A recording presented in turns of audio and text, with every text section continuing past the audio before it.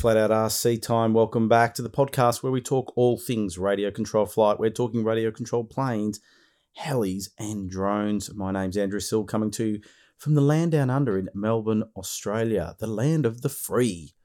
COVID restrictions no more, pretty much. So most of us are pretty free to roam around, to get out flying, which is a great thing. So I have a bit more to say about that very shortly.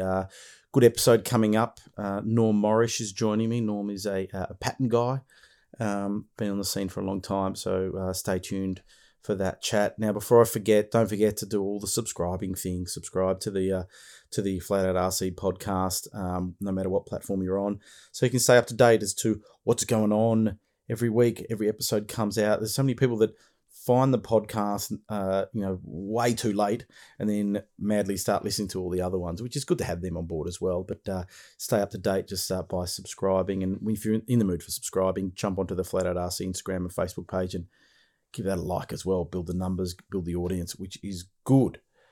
So let's have a look at what's been on my mind.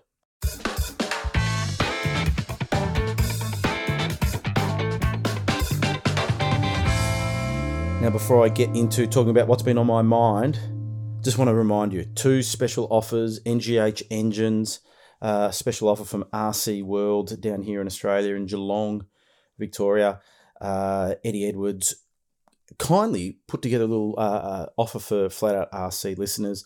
It's a 10% discount off NGH petrol engines. That's NGH at rcworld.com.au. 2-stroke, 4-stroke range. 2-stroke starts at 9cc and goes all the way up to 70cc twin. And of course the 4-stroke 30 to 60cc. I mentioned this before. Get onto YouTube. Type in NGH 60cc 4-stroke or something like that. It's a twin inline engine, and listen to the noise. It's a beautiful sound. Gotta love a good sounding motor. So perfect for scale applications, Warbird or something like that. It'd be beautiful. So take a look. NGH engines coming from China, like a lot of engines, but they've been in the game for a long time, and their quality's really good as well. Warbird carbies, so some high-end kit, and RC World's bringing them in now, and you can get a 10% discount. Just use the code FLATOUTNGH. That's flat, FLATOUT, NGH, and you'll get 10% discount. So you get onto rcworld.com.au, search the NGH engines. You can see all the range there, what they've got in stock and whatever. Add it to the cart. You'll see a coupon area. Type that code in, and you'll get a 10% discount. But be quick, because this opportunity is running out pretty quickly. Good chance to get something before Christmas. And so just a reminder, Flat Out NGH is the code, rcworld.com.au is the website. Now, speaking of Christmas, there's another special offer that's from Scale Aero Products. Scale Aero Products are a relatively new business. Peter Goff is running. Peter's been on the podcast a couple of times now, and he's doing a whole bunch of laser cut kits. And he's offering Flat Out RC listeners a 10% discount. All you need to do is get onto scaleaeroproducts.com.au, AEROPRODUCTL. I'll say that again. Scale Aero Products, AEROPRODUCTS, products, aeroproducts.com.au. Use the code FLATOUT10, FLATOUT10, not TEN, but just the numbers 10 at the end. So FLATOUT10. Get a 10% discount on the entire range of laser cut kits, and there's everything there. If you want a glider, they've got it. You want an old timer, they've got it. If you want a Warbird, yep, got that as well. So plenty of kits to choose from. I suggest you go and jump onto scaleaeroproducts.com.au, take a look at the range, and don't forget 10% off all kits using the code FLATOUT10, FLATOUT10. So thank you to both Scale Aero Products and RC World for those special offers just for you. I'm getting no kickbacks from them. Happy to help them out because they're a good bunch of people. So there you go. Don't forget, support them. Now, what's been on my mind? Well, I was thinking with things starting to open up down here in Australia, especially down here in Victoria and New South Wales that have been cooped up for a while under COVID restrictions, we're getting out flying. The good weather's coming. We've had a pretty wet time down here where I am. I noticed for the people in the US, they're starting to get some snow as well. We're actually still getting some snow. I was fortunate to get up to the country to do some fire prevention work on the house that I got up in the country. And yep, I could see snow on the top of some of the peaks after a bit of a downpour. So, and I think they're still forecasting some snow that could potentially fall in the coming week. So it's getting a bit late for it, I would have thought. But weather's getting better here. Some really good flyable days. And I just want to talk about getting out and about with your aero modelling. That if you're the kind of aero modeler that just sort of sticks to your own flying club, I reckon you need to just break those barriers and go and visit some other clubs. And what you find is most clubs are really accommodating to visitors. And one of the things I love to do is to get out into the country regions, get out of the city and get into the country and go to the country clubs because they are so much fun. Actually, I've been very honest and said that I would much prefer to go and fly at a country club than at my local club. And I think it's basically because there's less people. And when there's less people, there's sort of a bit more of a calming sort of environment and that kind of thing. And here in Australia, we're very fortunate. We've got plenty of space. But we do have to travel a while. So I can travel 3 hours in one direction to get to the Bairnsdale Club, which I may be visiting shortly. Great club out there at Bairnsdale. Tony Wilson's been on the podcast before, but he's the secretary out there and they do a great job. It is a VMAA state field, so all we MAAA members and whatever can rock on down and have some fun. Echuca, Ararat, so there's stuff in my state, but no doubt wherever you live, both in Australia or abroad, that there are clubs out there that you might need to travel to that you may not have been there. Now, what do I like about doing that? Well, first of all, I've learned a lot by getting out of my comfort zone of my own club. You turn up to your club, every weekend and you see the same people and generally flying the same aircraft or variations that, you get to know their whole fleet after a while.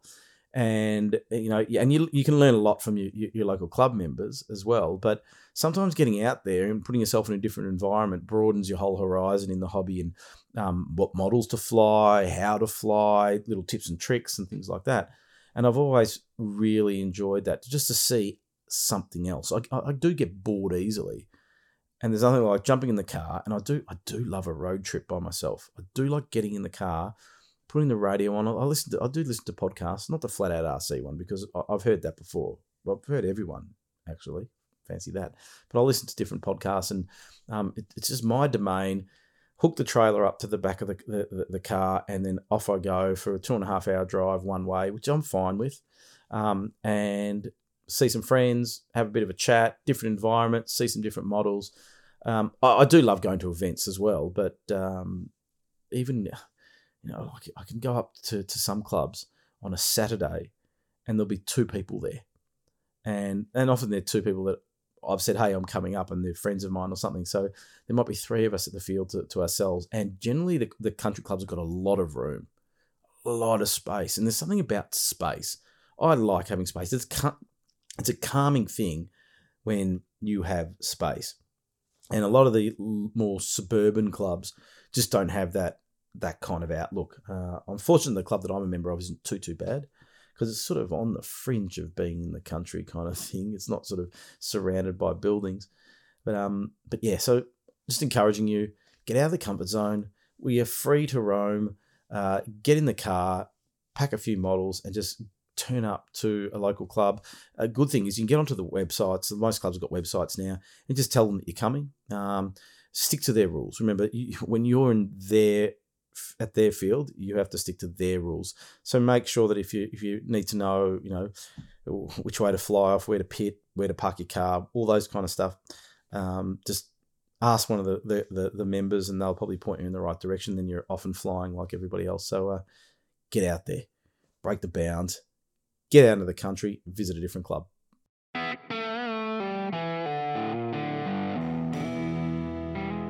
Now, enough of my yapping. Now it's time for my favourite part of the podcast. And I actually was doing a bit of research on aero modelling podcasts, and I'm one of the only podcasts that really focuses on guests.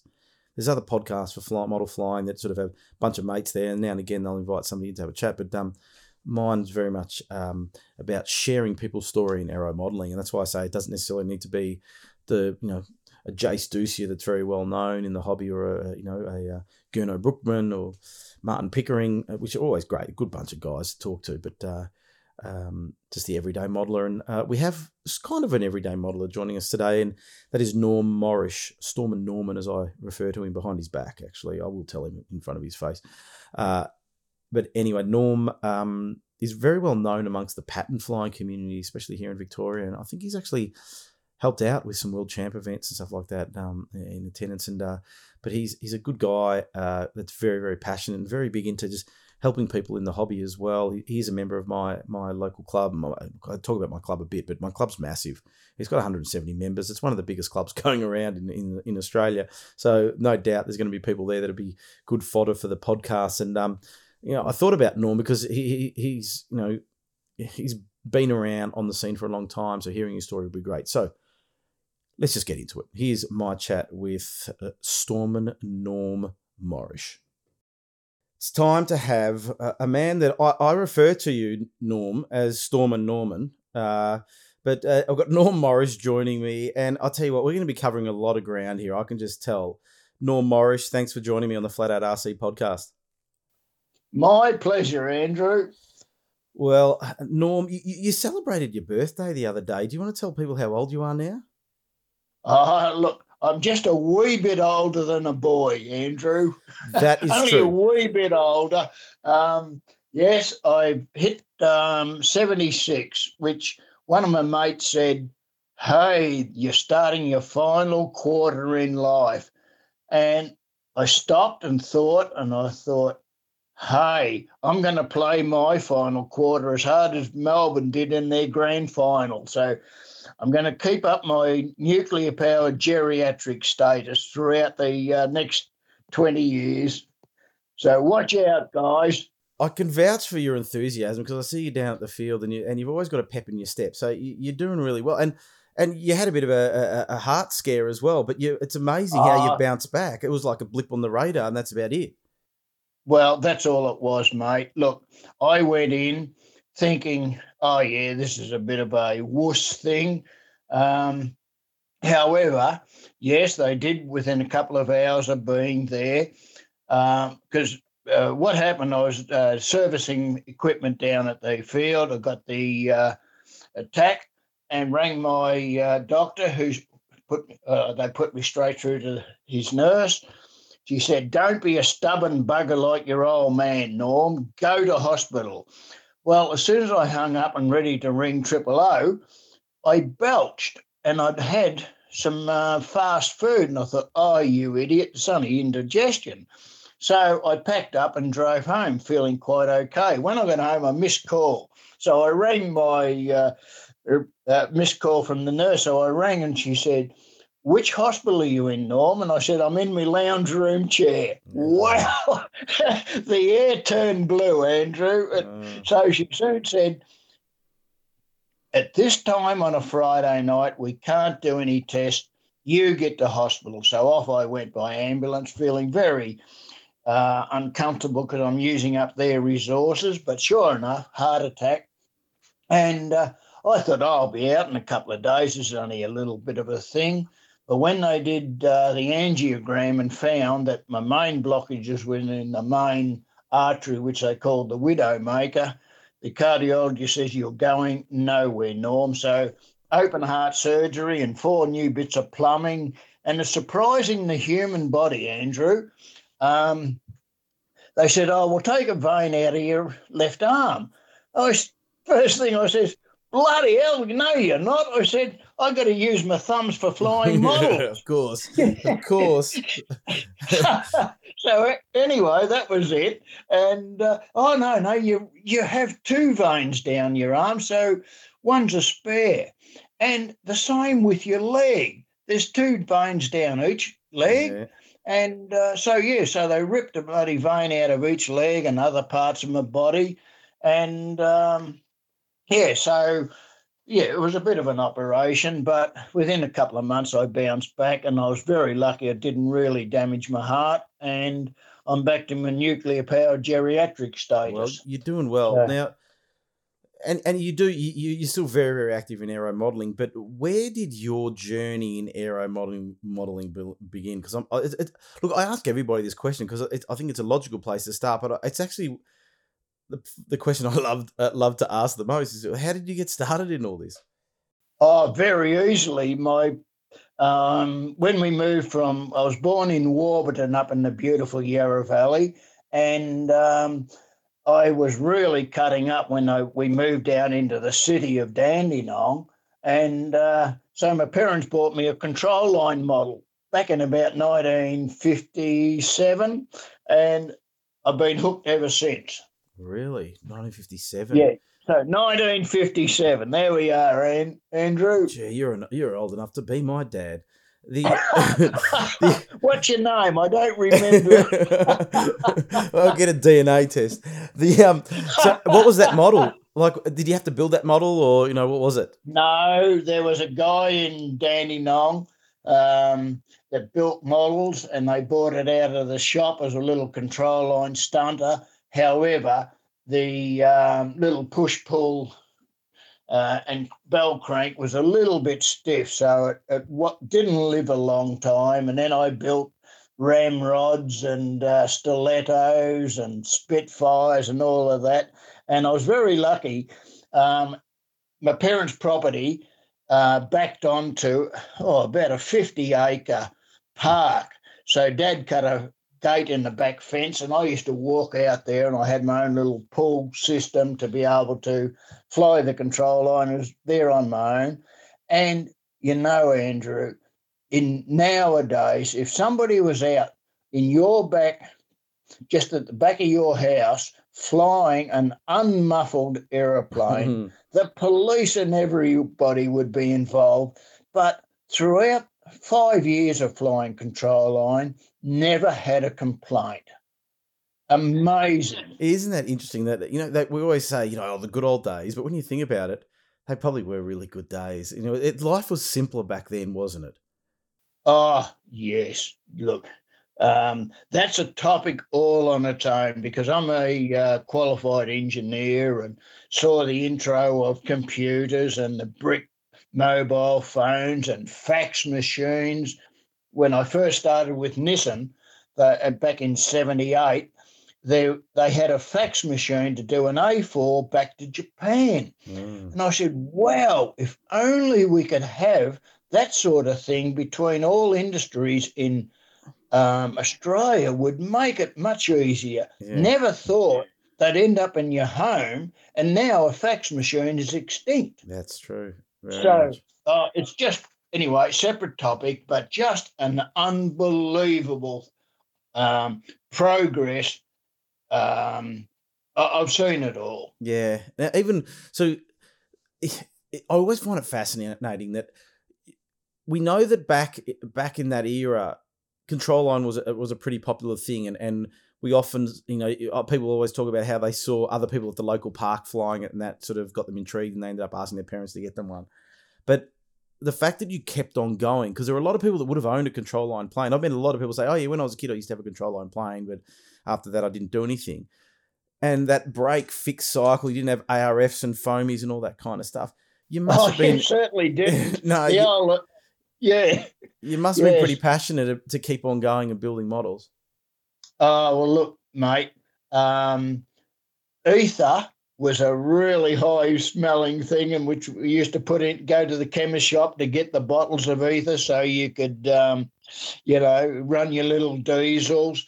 And man, oh man, if you went in there nowadays asking for it, you'd be walked out by the police. So anyway, yes, those were certainly days. But of course, then along came girlfriends, etc., and a little bit of that put control line. Unfortunately, in the control line, I never went into state competition, so I never got to meet Tony Farnham and Monty Tyrrell or Johnny Crockett in those days. But a bit later in life, I lived in Roeville, which was only about 3K from the Dandenong Aero Club that Mel Caesar started up in 1966. And that was a breakaway from the Marks Club. And I happened to take a trailer load of rubbish down to a tip that was just beside where that model field was. And I saw them, and that was it. Radio control. I was hooked. And there was a guy by the name of Frank Lacey, a famous man in the speed car game, and he was flying an aerobatic model with retracts. Okay. Wow. What year was this? That hook, hey? What year was that? That was in 1973. Okay, year I was born. Well, you're a young lad, Andrew. Yeah, I was a young lad when you started flying RC. So you would have in that era. What was it? Craft radio sets would have been popular then. Were they in vogue? Yes. Look, so I quickly got involved, asked questions, and Futaba and Silverstone up in Sydney, and Craft with Barry Angus down in Geelong. They were the main runners, and I tried both Craft and Futaba in the early days, and became very good mates with the notorious Barry Angus from Craft Systems, and he was an avid pylon racer and aerobatic guy like I was. And John McGrain, he worked with Barry, and those guys were absolute characters. And also one of our esteemed gentlemen in the club, Normie Parker, he was also a mate of those two guys. And Normie plays drums, and a very, very good drummer. And he played with all of the vaudeville people like Maury Fields, Smacker Fitzgibbon, and of course, if ever you get a good chance to talk to Normie, he's still got that vaudeville cheekiness and character about him. It's just magnificent. So anyway, that's it. So I've got to verify something because last week's podcast I had Rolly Gowman on, and he was surprised. Oh yeah, Rolly, up in Manoa. Yeah, you know Rolly well. And anyway, Rolly know Rolly very well. Rolly was telling me how when he first came to Australia and started flying, he couldn't believe how people were sort of having a beer whilst they were flying down to the police paddocks down here. Was that true? Look, yes. And when it was a shocker, we were known as the Beer Club, and we're also known, the Push Pots Club, and we're also known as the Fairlane Club, because the Fairlanes in those days, 74, 75, and that had huge boots. So they were mobile hangars. And we would go away for weekends, Wodonga and Wagga Wagga and Echuca, and you'd start drinking at 10 o'clock on a Friday morning when you left the Bayswater pub where we all would meet. And how the hell we ever survived those sort of 3-day weekends away. We had very understanding wives, I think, Andrew. So, yes, Rolly was correct. Mel Caesar was a shocker for drinking and flying, but he was a lovable character. Same was Monty Tyrrell. Yeah. It's funny how that just does not exist. There's not like a drinking culture around, model flying. Sometimes after hours at an event or something like that, but not at the flying field and, have a beer and have a fly at the same time. But I found that quite funny. I'll tell you one very appropriate story, and it came to light again at this year's Monty Tyrrell when Monty's son and granddaughter came down to do the presentation. Were you there then, Andrew? I was there, yes. Yeah, well, that was a real memorable occasion. However, we were doing a weekend trip up to Wodonga for a fly-in, and Monty and his mate Eddie Keegan decided they would do the trip via the Rutherglen wineries. Well, by the time they arrived at the field, they certainly weren't in a condition to get models out late in the evening. We got back to our motel and we had barbecue and a great get-together as we did. And later in the evening, and I don't know whether you've ever heard this story or the nickname. But anybody seen Monty? Gee, no, no. So somebody went back to his room and no, he wasn't there and started searching around and then somebody found him. He was in the toilet and he was driving the porcelain bus Oh, no. and the lid came down and got him around the neck and he was trapped. Oh, He really? couldn't move. He couldn't move. He couldn't get away from it and he was there, I would say, for half an hour. Oh. So from then, Monty Tyrrell, the famous Monty Tyrrell, the VH13 man, wore the nickname Horse Collar Monty. And I was talking to Dean, his son, at the Monty Tyrrell Day, and Monty said, Dean says, I remember that, Norm, you guys calling him Horse Collar. Anyway, we're digressing a bit there. That's all right, Andrew. Well, let's bring it back. So then you saw the radio control stuff, right? Yes. And then what? You found the nearest hobby shop, or you went to the club and said, "Okay, I need to get into this." And what was your next step? What did you go and buy, and what did you fly? Look, with D and Darks, the hobby hanger down there, Tony Sincotta and Jim Davey and Jerry Muzzin were all members of D and Darks, and they were Futaba Australia. So that's how I got into it. And there was another man that had Heather Hill Hobbies. He was an ex-market gardener, Keith Follett, and he was unbelievable. So he steered me in the direction of building a hustler, which I did. And we came out of the October 73 meeting, which we met in the Aero Club at right, Moorabbin Airport. So it was very good for the D and Darks Club because it had a bar that went all until we'd finished. And we came out at about 10:30 or whatever. And Keith looked up and he says, "Oh, Norm," he says, "this is going to be a magnificent morning in the morning. Meet me down the field at 5:30 and we'll maiden your new model." Wow. I went home. I was worse than a kid waiting for Christmas. I never slept. I'm down there 5 o'clock in the morning and got the model.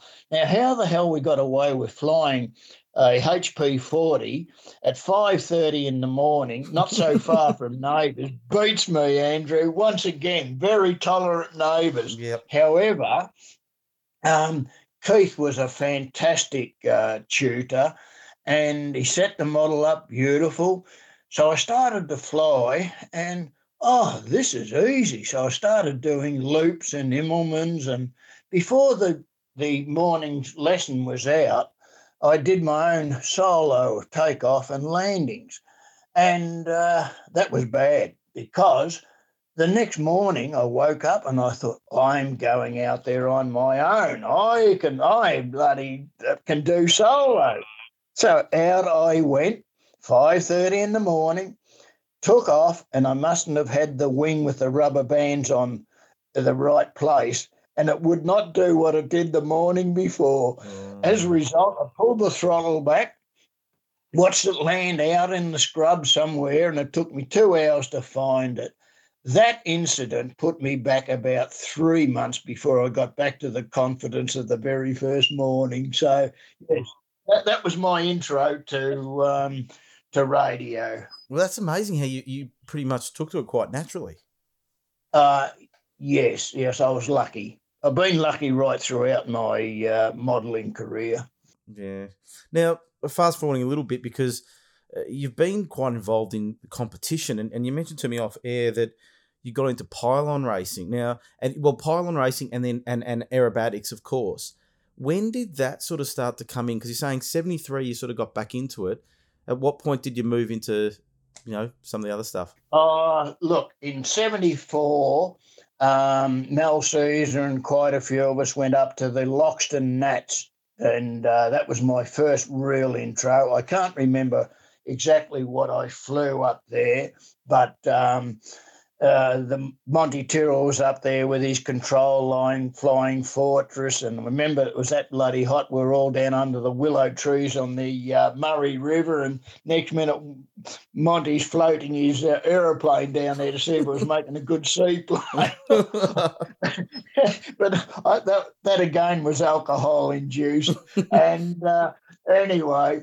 But after that, I was very lucky to one of our members had bought a Northerner, which is an aerobatic 60 size that John McGrain had designed. It was very similar to Ron Chidgley's Tiger Tail, designed in 1971.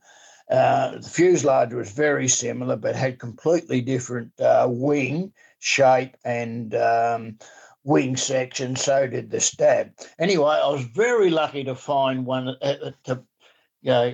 find a guy that was getting rid of that. And that kicked me off in aerobatics big time. Mm. And I was very, very lucky because in those days, our club in Dandenong was right beside the Monash Freeway. And then in came, in about 77 or something, the CB radio, uncontrolled. So here we'd be out flying, and down comes a truck. Hey, big buddy, come in. And all of a sudden our planes are going everywhere in the sky. And my Northerner was lucky to survive all of that time. And it wasn't skill, it was just luck that didn't hit the ground and die from the CB interference.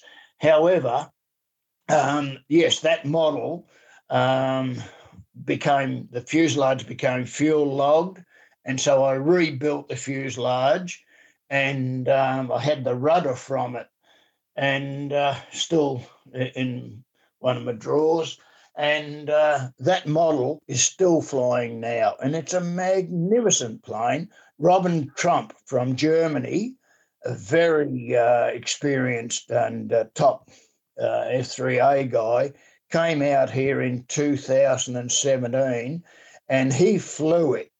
And it was just amazing what he did with that. And I got him to personally sign the model. So that model, I'm actually leaving in my will to Gleno because there's no other classic aerobatic plane like that Northerner. So it was just, and it actually it really flew well with the Weber speed, and I was lucky enough to be able to fly it pretty well. And we went across in 76 all the way to Bunbury, Mel Caesar, Wally Shoeback, Roger Carrick, Brian Dart, and we went over there to compete at the Nats. And that was a 3-day drive and another 3 drive back. Oh, huge. But we vowed before we got started that we weren't going to have much alcohol because we wouldn't survive the trip. Anyway, I was very lucky over there to have won the. There was 2 classes of aerobatics in those days: novice and expert. And Barry Angus was over there, and anyway, I won the novice, and I won some pylon and whatever.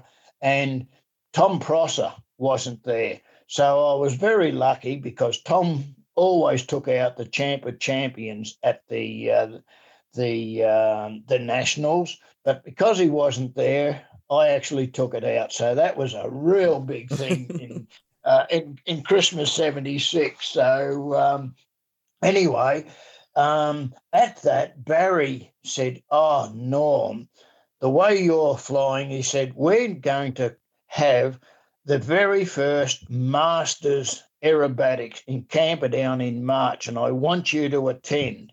And he also said that to Teddy Rivet. So, the 2 of us were blown away. So we got out there and regularly practiced, getting ready for the very first Masters. We're now up to about the 47th Masters, I think. However, a month later, Barry rang and says, "Oh, Norm, we're really sorry, but I've been advised you've never won anything in the expert class. I said, that's correct. He says, so I'm inviting you and Ted to come as invitees. But if you take a place, you can't officially take that place. Oh, that's fair enough. Would just be so happy and proud to be involved. Well, I took out third and Ted took out fifth, but that was unofficial. So, and if you had have told me, Andrew, that 1977, 45 years later, I'd be still competing in Masters, I would have said you got rocks in your head. There's no way, but I am. Yeah, that's the amazing thing. Is that like rarely do you find some people that have really focused on that one discipline for such a long period of time. I think when I think about it, you're the only person that I've interviewed that has stuck out with continuing down that discipline like pattern flying for such a long period of time. What is it? What drew you to aerobatics and keeps you going? Look, that's an excellent question, Andrew. Every 2 years, the schedule gets changed. So you might think, oh, I'm just getting on top of this one. This schedule's easy. And then bang, they change it to another one.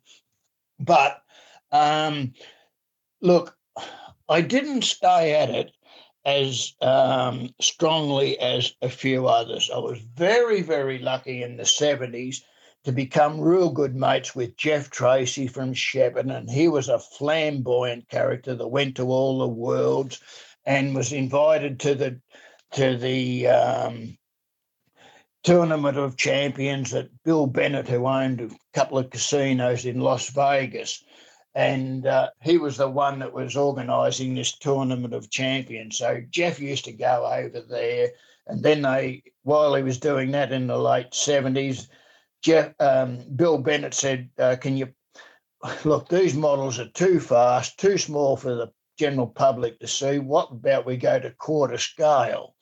So Jeff brought a Canadian back out here and got him to design up and build a quarter scale Cap 20L. I have one of those out in my garage.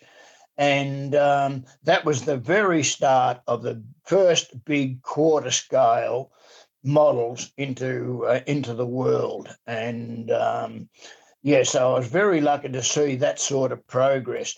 But anyway, at the Nationals in Camperdown in 78, Jeff said to me, Norm, can you please give up pylon and come and concentrate on pattern so you can come to the Worlds with me? He said, you'll be a fantastic team member. I said, Jeff, I'm sorry. There's too much halo factor in aerobatics. Pylon, you're against a stopwatch. So I mainly concentrated on pylon for quite a few years. And then when I ran the World Championships for pylon in 87 out at Laverton. That's a different story. That became too much interference from a Weather Bureau radar. Yes, so we transferred.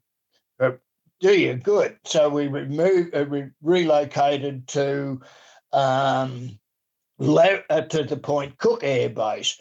Now, I'm not going into the running of the event, but there was one very funny story there because I'd arranged, and that was in the days without mobile, so you happened to go to a phone and ring the Weather Bureau at Easter time, and I'd arranged that they would park the radar at a different angle away from us, and then on the hour they would run it for 5 minutes, so we would stop racing. Well, that was fine. Luckily, the man in charge of Point Cook was there, and I'd looked all other locations on Laverton, couldn't find anything suitable. So went down to Point Cook, and that was perfect. So we had that as a backup. So here it is on the Saturday. We start racing, came 1 o'clock, all the models down, watching the radar, and the content continued to go. So over on the phone, Weather Bureau, we're sorry, but we've got a big front coming through and we've got to watch it. So I straight back and I said to everybody, okay, we're relocating to Point Cook. And to which within an hour, we've relocated the cages and we're up and running. In behind it all, the Air Force have got out with their semi-trailers and their all their crew. They've packed up the marquees. They've taken all the big drums that had the flag poles. Everything was cleared up, and within 2 hours was down at Point Cook, completely set up. It was amazing. So the funny story is, a woman had dropped off her husband and son at the event. She came back to pick them up that evening. She pulls up at the side of the ladder and there's nothing there. Oh, there was panic everywhere, Andrew. Nowadays we just take that stuff for granted now. We just get on the mobile phone and say, look, I'm actually over here. But back then, it would have been a debacle. There was no mobile. I don't know how the husband and son got there at the Point Cook, but anyway, that was one of the funny stories. So Australia was really put on the map for how quickly we relocated, but it was all thanks to the Air Force.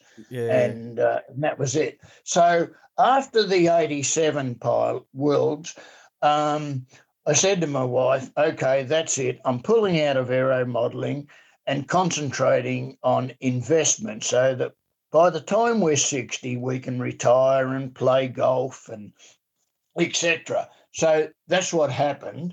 And I was away from aero modelling and our fantastic P&D club for quite a few. I came back in about 2003, I think. And when I came back, I said, pylon is too fast. It'd be like having a tiger by the tail. I'm just going to concentrate only on F3A. And that's what I did. But back in around about 2009, when I went to 2008, I went to my first competition, the state champs up in Bendigo, and they put me back a few classes. And here I'm competing against a 9-year-old young James Nugent from Mildura, a protege of Gleno's. And no matter how good a flight I could put in, I couldn't beat this young bloke. Well, he went on to just go boom, boom, boom up into the top class. And by 2011, I'm still back in about expert, I think.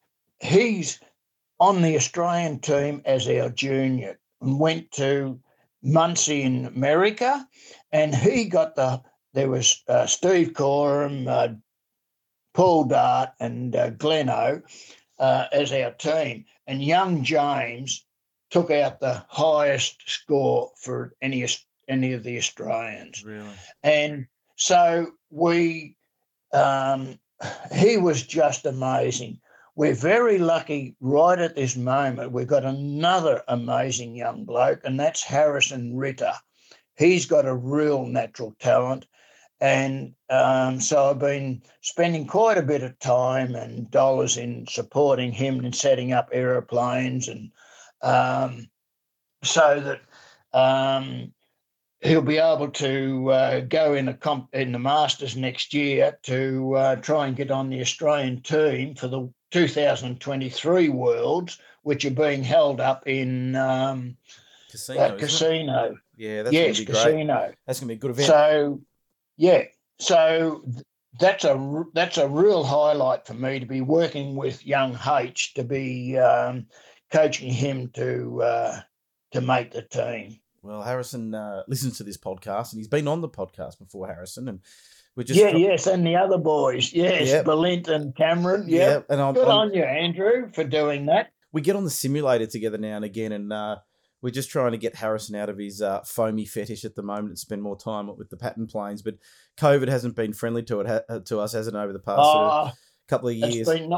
It hasn't been friendly to a lot, Andrew. It's been a very difficult time that all of us will remember in our time. That's true. I think back to 2019. I think who would have thought that we'd be in this situation that we've been through, and okay, look, we've survived through it, but we've pretty much lost close to 2 years of model flying, and I think that What about life?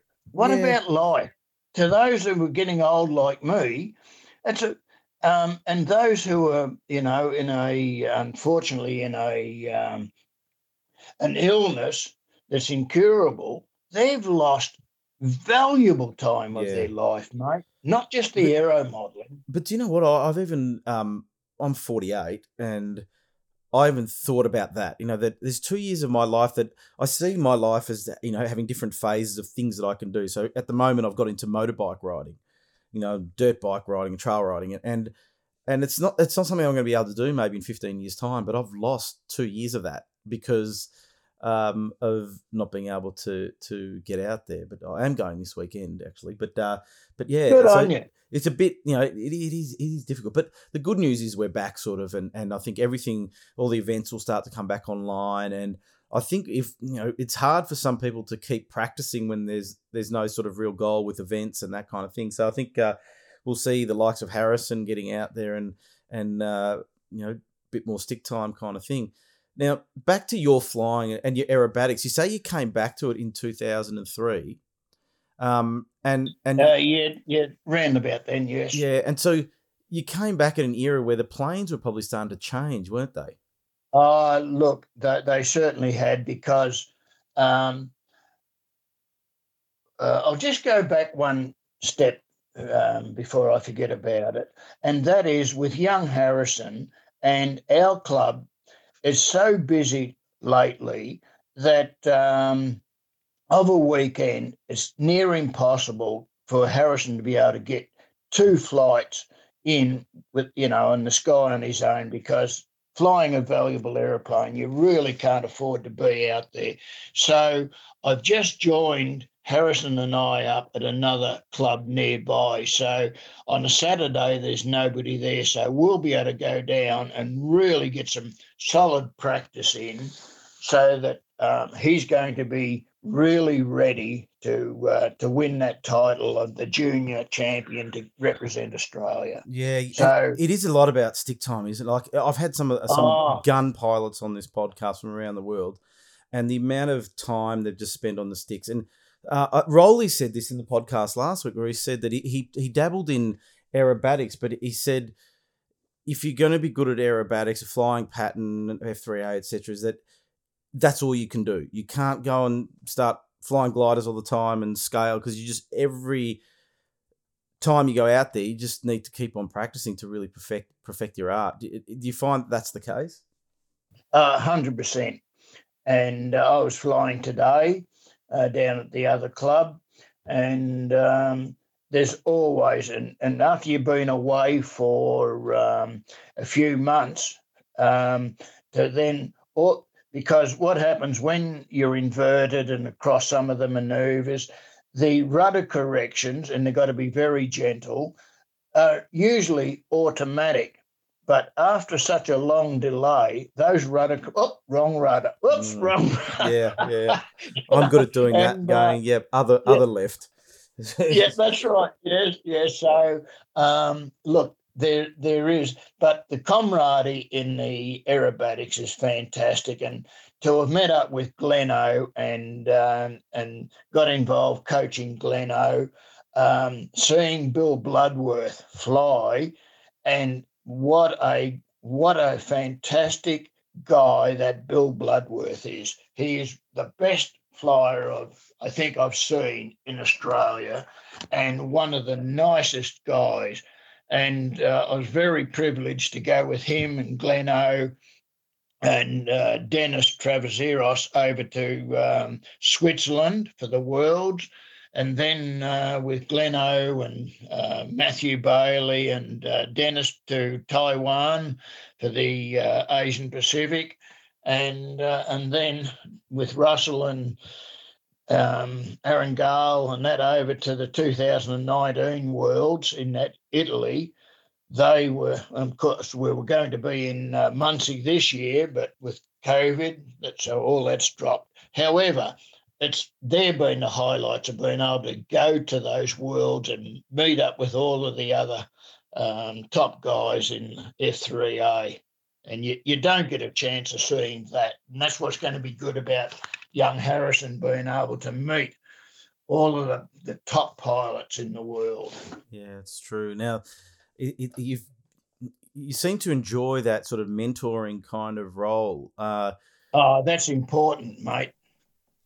Yeah, you're taking Harris and Ritter under your wing, and Glenn Orchard. Can you please tell Glenn Orchard that he should come on this podcast? I've asked him multiple times now, and he tells me that he hasn't got much of a story to tell, and I'm like, yeah, if you don't have a story to tell, then who has? But anyway, I am going to try him again, but at some point. Well, when when you went overseas with these Australian teams to World Championships, Yep. what was your role? Coach for Gleno. Yeah. Were you team manager or somebody else doing that? No, we had a very good team manager, David Gibbs, in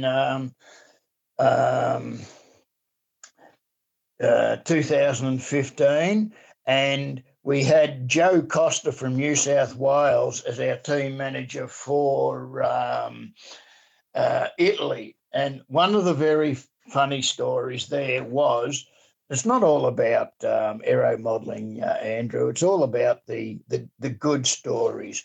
And I think you know Big Phil Spence from Canberra. Yeah. I'm trying to get him on the podcast. Yep. Oh, okay. Oh, well, you'll need a longer podcast time than me if you get Big Phil on. Anyway, he and I are really good mates, and we hang it on each other big time on FaceAche and the messenger, particularly the messenger group that we set up for the world's team. Anyway, we're hanging it on each other, and when we got over to Italy and Joe saw that we were only joking with each other, he was so relieved. He thought, how am I going to separate these two guys? Yeah. He was worried sick that he had a real problem on his hands. It's true. It's like it's funny with aero modelling. I always say that aero modelling is an all-encompassing thing. It's just not about building a plane or flying planes or that kind of thing. It's the friendships and the stories that we amass over the years. I've said to the young guys that we know at our club, I said, guys, what you got to think about is if you guys keep on flying, you'll know each other for most of your lives. And imagine the amount of stories you're going to be able to tell each other when you're 80 years of age hanging out at the club. It's like, value that. It's an important thing and an important part of your hobby that will keep you going as well. And you'll get a lot of enjoyment out of it like you have. So it's, lots of good stories. Look, my highlight would have, I don't know whether it's the fact that in 2019 I actually got promoted up into the Masters class, which is the top class of F3A, up there with Gleno and Bill Bloodworth and them. And at 75, to get promoted up into that class with all of, I don't know whether you've ever seen my hands, but they're badly distorted with rheumatoid arthritis. So I happen to be lucky that I fly thumbs on top of the stick. So the other fingers distorted and everything don't stop me from flying. So that was a real highlight to be able to get promoted up into that class. And but the other one was I spoke about the Northerner, and John McGrain was a real good mate of Normie Parker and me. And he was dying of cancer. And I had this rudder stuck in one of the boxes. I thought, I'll get that out. And I got the craft sticker out and I put that on it. And I made up a little computerized plaque to go on the side of the Northerner that was designed and built by John O'Magrain in 1972, etc. So I put that sticker on the side of the rudder, and on the other side I said, thanks, Macca, for designing the Northerner. It's still magnificent to fly. And I took that down as a get well card to him. It brought a tear to his eye. Yeah. And I also had got approval from Alice, his wife, to be able to bring the Northerner down and bring it into the lounge room so he could see it from his bed. And his eyes lit up. Anyway, when he passed away, we're at the funeral and the grandkids are bringing up little tributes to put on the coffin, and up came the Northerner rudder and went on the coffin. There you go. After that, the family asked me, could I spread his ashes with the Northerner? Oh, wow. So I quickly got out, and that had short retract legs on it, so I had to design up a special box to go under the wing, and I didn't hesitate drilling a hole through the wing to put a servo lead through. Did test with the sand, and yep, got it all spreading out. Right, so down to Dog Rocks we go with the family and Normie Parker. And Brian Green and Stephen Green were down there because they'd been friends with the McGrains for a long time. Anyway, so we've got the Northerner all set up, and I said, well, we'll do a few flights to spread his ashes so that the various families can flick the discharge hatch switch. And so I'm flying away, and I did aerobatics. So here's Macca being flown in his own designed and built aircraft, and did all the various aerobatics. Came time to spread his ashes over Dog Rocks Field in Geelong, and nothing came out.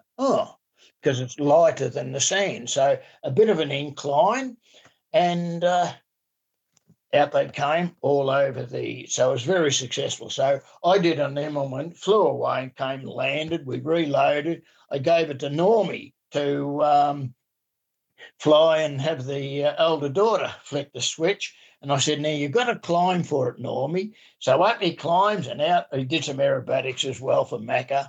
And he's climbing, and out come the ashes. Normie continued to do a loop. Well, when he landed, here's these ashes all over the wing. No. Well, so Normie looked at it and he says, well, Macca, if you weren't dead, you are now. It was a shocker. But anyway, to me, that was one of the highlights of my aero modelling, mate. Yeah, that's a great story. I really that was a good one. I think that it just shows you how much aero modelling can mean to people. That when they pass away, like we lost Brian Winch a couple of years ago maybe now, and he had a life in aero modelling and playing around with the engines and stuff like that, and that's what he was known for. His life in a way was defined around his aero modelling activity, and I think that it's a touching little story there that he was able to be spread over the Dog Rocks. The only problem is the Dog Rocks field doesn't exist anymore now. They've had to move the club. But we didn't know that. However, not all of the ashes got spread, so the family still does have some special places to be able to go and pay respects to Macca. My auntie always says that she wants to get her ashes spread out of a light aircraft over Port Phillip Bay here, and my brother's a pilot, so I said I could just see it now. We'll take you up, and we'll say, okay. I'll turn around to my brother and say, Michael, we're going to dump it now. He goes, yep. And he opens a little window or something, and we start tipping ashes out, and the ashes end up in the back seat of the aeroplane. They're stuck on the wings, and I said to my auntie, like, you could end up anywhere from the back seat to the middle row of the seat to I don't know. It's going to be all in the hinges. I don't know what's going to happen. I don't think we can just guarantee that it's just going to fall straight down. Yeah, no, mate, you're not supposed to think that way. Yeah. Another two highlights now going back to Pylon was we used to go to Kahuna up near Echuca for our AMPRA championships. And anyway, I had a quarter midget. It was quite a good one with a Rossi 15 in it, and a good FAI Minuteman that Graham Pentland of Geelong had designed. And anyway, Leo Riley from Leo Riley Riley Model Products, yep. OM, we used to give us a goodie bag. Anyway, I'm there a day early and got the goodie bag, and in there was a little APC 8.4 propeller. And we were carving all our own wooden ones and everything. And I don't know what made me think, and I thought, I'm going to put this on the Rossi and just see how it goes.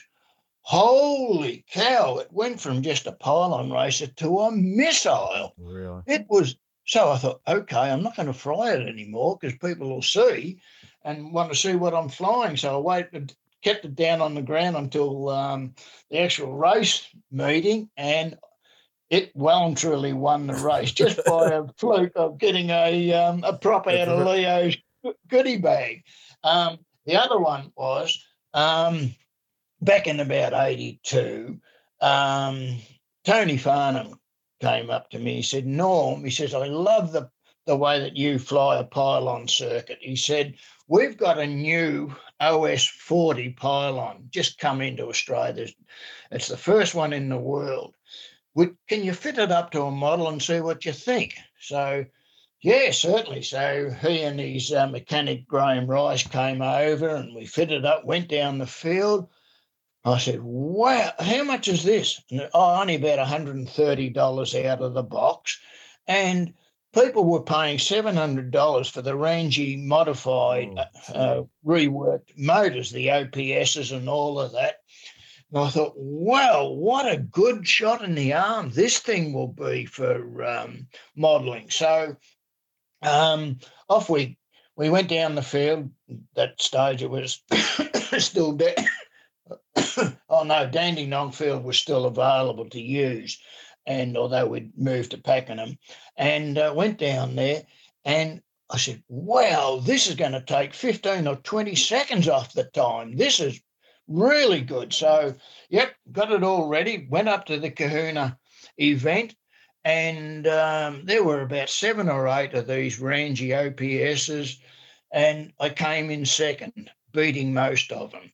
And so, yeah, that was a really good write up. So the next event is, and this was just at the time that we were changing from the larger FAI models to the smaller scale ones, like the Mistaras and the Little Tonys and all of that.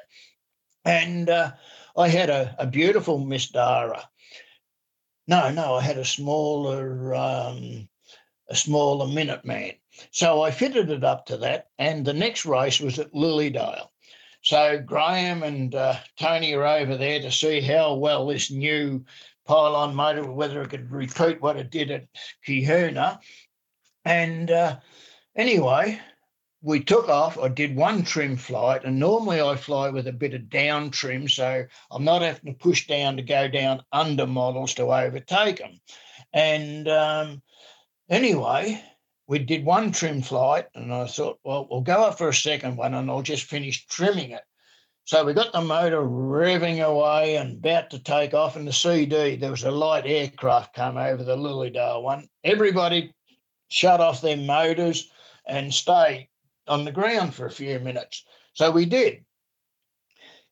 With pylon, you don't have any throttles, just wham, bam, away she goes. And anyway, got the all clear to take off. So I hit the motor and away she's screaming. I give the nod to Graham and off the model goes. It's not switched on. Graham had switched the thing off. Oh, no. Normally I would fly with a little bit of down trim and it would have just gradually lifted the tail and ran into the long grass on the other side. Not this one. No. It just cleared the grass on the other side of the strip, and off it went.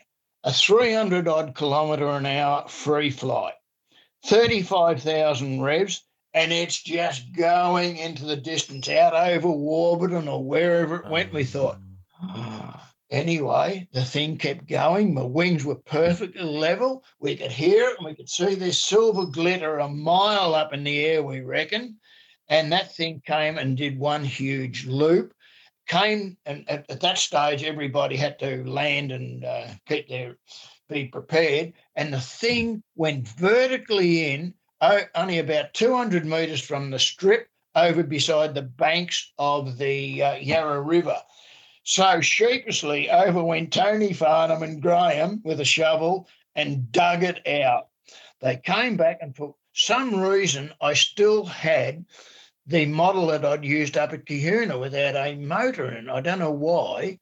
So back they came and they started fiddling with the motor and cleaning it all. And they said, we think this is okay. So put it back into the model I used at Kahuna, and I pulled the fastest time of the day after this thing had been 2 foot into the ground. That is amazing. Like, I've just got this vision of the stress and the despair of watching this model just go, oh, okay, I got no control. Mate, you should have. I don't know what sort of missile it was, but it was a missile. I do not know. Well, like, you're supposed to check your stuff before you take off. Oh, yes. Well, we had, none off for a minute, but I wasn't aware that the mechanic had turned the bloody thing off anyway. My model wasn't usable after that. No, I can imagine. Now, speaking of models, do you enjoy building models, or is it you're building to fly? Yeah, I'm building a 1971 Tiger Tail, because I had one of those in the earlier days, and they're very much like my Northerner. I've got Jeff Tracy's 1978 design Squirrel, so that'll give me 3 classics. I bumped into a guy up in Queensland who happens to have John McGrain's latest design of the Northerner, and it's a bit knocked about, but I'm getting that off him and rebuilding it. That's going to be a real nice model to get on the fleet as well. And I've got 4 F3As. I've got an Oxide built accuracy bike that was Gleno's. That's got a Contra Advarun Contra drive in it. Then I bought a Leader bike, which is what Honda designed and flew, and that's the first series. And that's got the Advarun in it. And now over at the Masters in Barossa Valley, my other accuracy bike went off the air and crashed over in the grapevines. Luckily, it didn't destroy any vines, but it certainly destroyed the model. So I bought the latest version of the Leader, again built by Yang, which is the Oxide ones. Very expensive airframes, but gee, they're worth it. So I've built that over the lockdown time, ready, and it's now ready to test fly. And I came across another very nice monoplane, which is perfect for Harrison. So I bought it, and I've done it up as well, ready for Harrison to have as a backup to his mono plane that he's flying at the moment that his parents bought him. So, so we've got quite a few aerobatic planes in the fleet. Have you ever ventured into any other sort of styles of flight, gliding or scale or anything like that, or are you just purely stuck to the aerobatics? Look, pylon and aerobatics were a full-time on their own. Yes, I do have some gliders. I did have a scale twin 310 Cessna, but cool. Yes, and it was built by the Norm Savage, one of our pioneer members of the club. And but the trouble is with scale, it's just mainly circuits and everything. So that didn't keep me that fired up. Same as the turbine jets. I'd love to have an F-86 Sabre, but once again, you're still only basically doing the circuits. Yeah, no, I'm very much like you. I'm a diehard aerobatics man because of that. Like, nothing against people that want to go and fly circuits, but I do 2 circuits, and I've got a turbine jet, a Viper jet, and in my maiden flight, I'd planned out, just to keep it gentle, first time flying a turbine or whatever. But Norm, I had to throw in some aerobatic maneuvers because I started getting bored flying the circuits in the maiden flight. So I threw in a couple of things and went, oh, that's all right. And you know what? My Viper jet flies, I say it flies like a heavy F3A plane. That's what it flew like. It felt like a heavy F3A plane. But yeah, it is. I agree with you. But yeah, it's still just amazed at how many years you just continued with it. Now, over your time of competing in aerobatics, that kind of thing, who would you rate as one of the best pilots out of Australia that you've seen fly? Including all the eras. Jeff Tracy, without a doubt. Peter Goldsmith, and young James Nugent, and Bill Bloodworth. I'm a bit disappointed my name didn't appear in that list, Norm.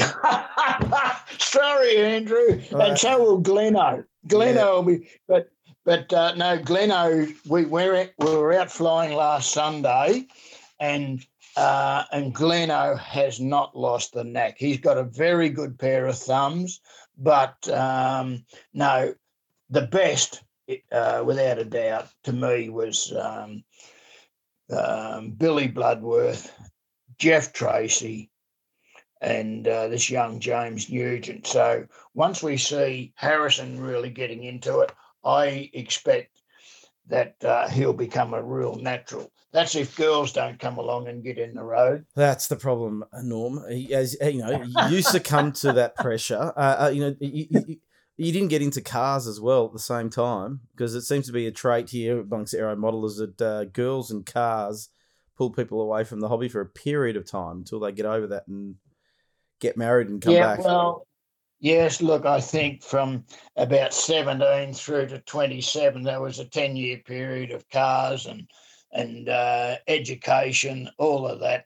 But anyway, I was very lucky to get qualified in mechanical engineering and have a career that has allowed me to retire comfortably. Which is good to hear. Where I can enjoy all.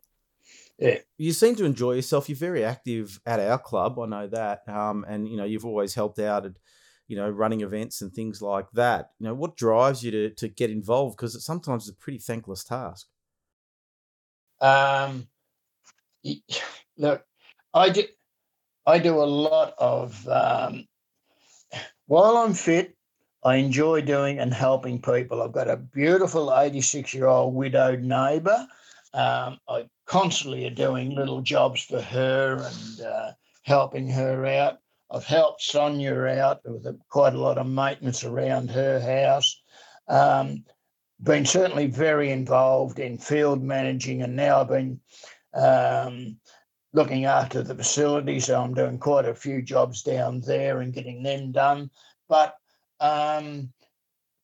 Big Phil nicknamed me the nuclear-powered geriatric, and because everybody else was sweltering over in Italy at the Worlds, it was 40 degrees, and they were all hiding in under the shade of the trees. Not me. I was up and down looking at the scores and getting them reported over on Facebook back to the world and over and getting some more drinks and whatever else. I was always on the go. So when I came back and I jumped the fence rather than going through a gate, Andrew Palmer's wife, Swatonia from New Zealand, says, "Ah, Norm," she says, "no wonder they call you the nuclear-powered geriatric."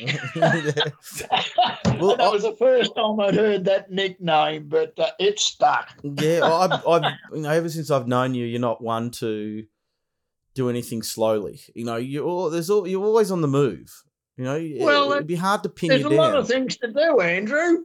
All those women over the years when you were chasing, they would have been able to get you because you're always moving. Oh, look, we're talking about aeroplanes here, mate. Not. I was just, thinking laterally a little bit. Because that was it was. I'm blaming the women for taking you away from the hobby. You could have been a world champ if you just focused. Look, I could have done that had I not been doing pylon and just concentrated and gone with Jeff Tracy. Yes, I could have done that because I've won a few aerobatic events over my time. But anyway, there's other priorities, running state championships for the VMAA and everything else. And look, it's a matter of balancing your life, mate. And I'm not I'm not dissatisfied with my what I've done throughout life. Really, I'm not. We touched on this earlier when we were talking about how aero modelling can play a big part in people's lives, and I dare say, do you reckon your life would have looked a bit different if you weren't aero modelling? Yes, I might have been a quiet, shy sort of a guy. I doubt that. That wasn't going to ever happen. Well, I said might have been. Yeah, well, that's just a good dream in your head, but that was never going to happen. No. Look, the camaraderie is the most important of it all. It's not about the flying. It's just enjoying and each other's company. Yeah, that's true. Now, final question, and it's a question that I ask everybody, and it's a question that everybody can't wait to hear, and that is, what has been your favourite model of all time? And try to pick one, because I said this to Rolly last week. He said just pick one, and he ended up with about 4 different models. I just want one. Oh, he's thinking hard. I can hear the breathing. Yeah, look, because the Northerner has been with me for 40 odd years, that would have, but they're nowhere near as nice a plane to fly as what the current models are. And my leader is a magnificent aeroplane to fly. So I would have to say the leader followed by the Northerner. Oh, you're the first person to do the 1-2. Everyone gives you I just tried to sneak one in on you, Andrew. Yeah, but that's a new way of thinking about it. Most people will sit there and say, "Oh, well, this has been really good, and I like this one as well, and this one was great, and as far as gliders go, this was my favourite." But you've gone the 1 and the 2. Oh, gee, that's well done. That's a first. Well, Norm, it's really been a pleasure having you on the podcast. Your stories have been really entertaining, and I really appreciate them. That like you said, it's not just about flying model aircraft, and a lot of your stories are sort of related to the aero modelling scene, but it's about people and stuff like that. And so you've proven that point to us through all your stories. So really, thank you for joining me. Look, Andrew, it's my privilege to have been invited. So thank you, and you keep it up, mate. About to leave, already packing. Come with me, I'm not really asking. We'll get away to a place where we don't know. Big thank you to Norm Morris for joining me. Well, that's it. That's all I've got for you this week. Been a good week. I've been really busy with work, which is good and bad. Good that I have work, and bad that I have a lot of it and it consumes a lot of my time. But looking forward to getting out there. A few friends have planned a bit of a trip to get out to the country to go for a fly, which I'm going to try to make. I'm really looking forward to getting back into flying some of my big birds. Hope you are as well. Don't forget to subscribe to the Flat Out RC stuff, the website. The website. You can go to the website, flatoutrc.com.au, if you want to send me a message. Still always on the lookout for guests. People do send requests through. The thing is, if you request somebody, make sure they're sort of computer savvy, because I want to connect with them over the computer. That's the best way to get better audio quality and stuff like that. So if they're not on computer savvy, it gets harder for me to talk to them. But please send any requests. And anybody that's overseas, anybody in the US market, UK, Europe, that want to hear somebody's story from your territory, I'm happy to reach out to them and invite them on, because I'm trying to spread the word. And I know there's a lot of people from overseas that listen to this podcast, because I can tell where you're from through the data. Not your names, but I can tell the cities and stuff like that. So a big thank you to everybody who joins and listens to this podcast from all around the world. Really appreciate you listening to this. And I'll be back next week with another guest. I've already booked them in. We'll do the interview shortly, and then have it out to you next week. Thanks a lot.